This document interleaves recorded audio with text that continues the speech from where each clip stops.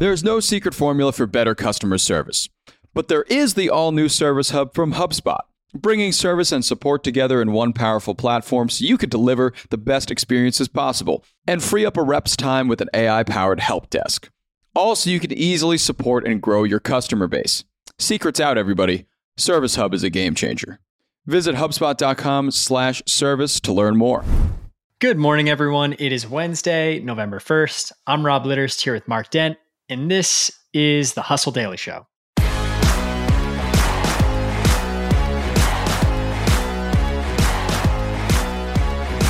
Hope you had a wonderful Halloween and are enjoying your candy. Today, we are going to talk about a new trend that brands are trying to embrace, which is the power of scent.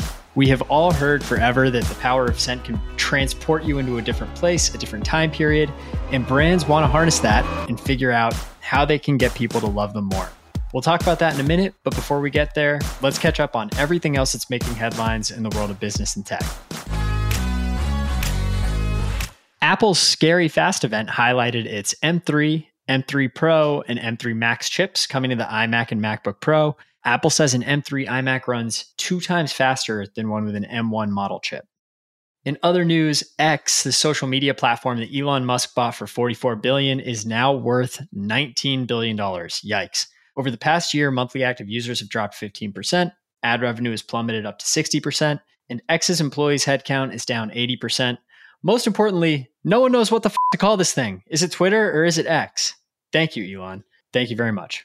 Yeah, I think the important thing to note also about this valuation is it's not some outsiders who are saying it's worth $19 billion. It is X. X is reporting that they're worth $19 billion, which, is less than half Musk paid for it. He has, of course, still pointed out that he sees this as a $250 billion company someday if he can get all of the financial services stuff to happen, which we've obviously talked about before. And long odds, but if it works, I could see it being worth $250 billion with a big if. I feel like the discourse around it makes it seem like there's more going on in the product than there actually is. But at the end of the day, it hasn't really changed the way that I use the platform too much. Yeah, not yet. And I don't plan on putting my savings account on there either. No. In other news, Pinterest is back. The stock shot up 18% Tuesday morning after reporting Q3 earnings of $763.2 million, exceeding analyst expectations. Pinterest has steadily attracted a younger user base, with Gen Z making up 42% of its monthly active users. Just wait until Gen Z starts buying houses and needs to figure out what shade of dark white/light beige they want to paint their interior walls. Shein, the Chinese fast fashion behemoth, acquired British brand Missguided ahead of a rumored IPO. Shein will take over manufacturing for products sold across both companies, offering more variety to its 150 million customers. This is crazy. The 1997 teen comedy Good Burger is getting a sequel, and it's on Paramount Plus. Mark, are you a Good Burger fan? I am. I loved Kenan and Kel, and I loved Good Burger. However, I do not love Paramount Plus. Agreed. It's on the outer boroughs of streaming for me, so I don't go there. The best part about this sequel, the fast food joint staff fights its parent company, which wants to replace them with robots, which is just super timely. Mark, over the past month or so, I'm pretty sure every single time we've talked together, we've brought up something about Travis Kelce and Taylor Swift. And so I think it's only fair that we go back there. Anything new? Yeah, lots more business news. According to patent attorney Josh Gerben, Kelce, the Chiefs tight end, has filed 5 new trademarks for his name, Travis Kelce, for Killa Trav, for All Right Nah, for Flight 87, that's his number, and for Kelce's Crunch. This is for people who know the deep cuts of Travis Kelce, but I do believe Kelce's Crunch is a specific type of cereal that thus far has only been available at Hy-Vee stores in the Kansas City area, but maybe he's thinking of trying to take that elsewhere.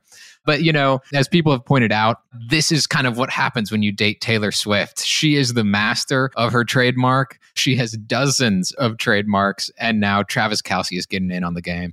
Unbelievable. She's literally just whipping Travis into shape. It's incredible. His on-field stats when she's at the game versus not at the game, he's twice as good when she's there. Like Taylor Swift just, I think, kind of makes everything better. Yeah, I don't disagree. One last thing before we get to our main story today. Be safe out there, chocoholics. Consumer Reports found concerning levels of lead and or cadmium in 16 of the 48 chocolates it tested, including Hershey's cocoa powder and Starbucks hot chocolate. Not to rain on your Halloween parade, but just be a little bit careful about the chocolate that you're biting into. And with that, let's get to the main story for today, the power of smell and how brands are trying to harness it. Mark, you wrote a Sunday story a little while back about how brands are trying to use the sense of sound to resonate with customers. And it sounds like brands are ultimately just kind of moving through the five senses. Yeah. What's going on with this right now? And why are brands experimenting with the power of scent? When you think about it, scent is really powerful. You smell something and you're immediately transported back to maybe where you first kind of smelled that scent. And I think it's somewhat unique in that way. So it makes sense that brands would want to do it. I think it's a little bit less clear of how you do it. I mean, it goes without saying that you cannot smell through a phone. You cannot smell through a television. You can smell through magazine ads. Very true. And as we know, they have been using that for a while. And Abercrombie has also used it. Department stores, they've used perfume and things like that. But, according to the New York Times, there's new ways people are trying to use smell as a marketing tool. MasterCard, for instance, has commissioned custom fragrances inspired by the brand's logo for its experience centers. But here's the thing. I'm very skeptical of all of this, particularly as it relates to MasterCard. When you're talking about a MasterCard, does anybody really want to have a good smell associated with a piece of plastic that they just use by habit anytime they buy something? And secondly, an experience center. That means they're catering to an extremely narrow band of people who know what an experience center is, right, and who would go to said experience center. What's really funny, you bring up a really good point. I think the power of smell is so powerful. Like, I literally have people in my life who I tie so deeply to a certain smell that anytime I smell anything close to it, I immediately think of them. Weirdly, one of my friend's moms wears this perfume that I sometimes catch a little sniff of, and it brings me right back to being in fourth grade, sitting on his couch. Yeah. It's freaking crazy. And I mean, the funny thing about this is I think a lot of brands unintentionally do this. If you think about new car smell, the auto industry has kind of already been doing this almost organically. It's this really kind of happy scent. It's oh, nice, I got a new car. I just think back to sneakers and basketball shoes. If you walk into a shoe store, I guess Foot Locker or Dick's or whatever, you immediately kind of get that smell of rubber and all of the other fabrics that are going on. And I don't know, man, it brings me back. It feels good. So it is a super powerful sense, and it obviously can kind of hold precedence in the mind. But I'm kind of with you. I think when you start trying to invent what your scent is and please customers with it, that's when you kind of lose the script a little bit. I don't trust these companies to actually do this well. Even Abercrombie, who had a very distinct smell. Well, yeah.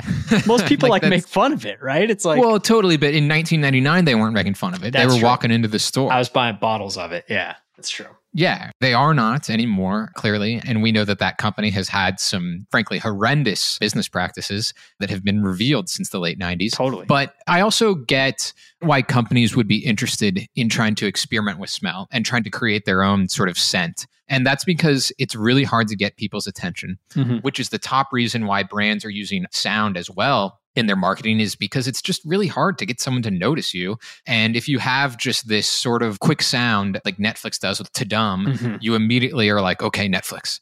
And I feel like a scent could have a similar kind of Pavlovian vibe to it as well. But here's the thing, the sound hasn't really worked all that well. Right. As you mentioned, I did a story on this just a couple of months ago. And, most Sonic logos are unrecognizable.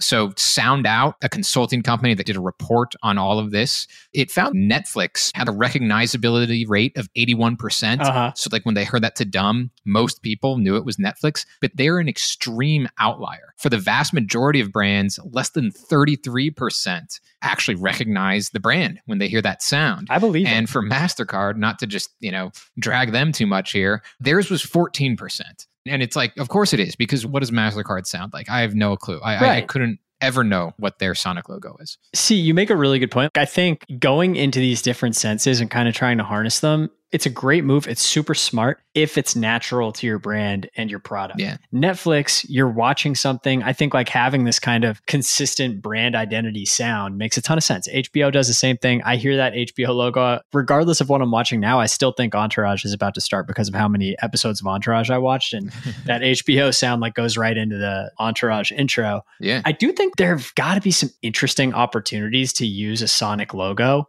One of the biggest issues with sound is that companies are not nearly consistent enough. Sometimes you'll see an ad and a company won't even use its Sonic logo. Yeah. And with Scent, again, like unless you're just a department store or something like that, you can't just consistently put out this scent Right. that makes people remember you. So, I mean, taking even a step further up the chain, I think the idea of MasterCard having experience centers is just really weird and don't really get it to begin with. yeah. I don't know. Maybe that's just me. No, it's not just you.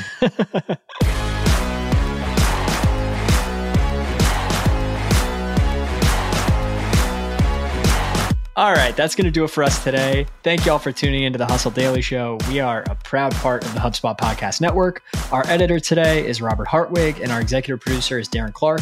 We've got a lot more tech and business coverage in our newsletter. If you're not subscribed, go get yourself signed up at thehustle.co/email. Thank you for listening, and have a wonderful Wednesday.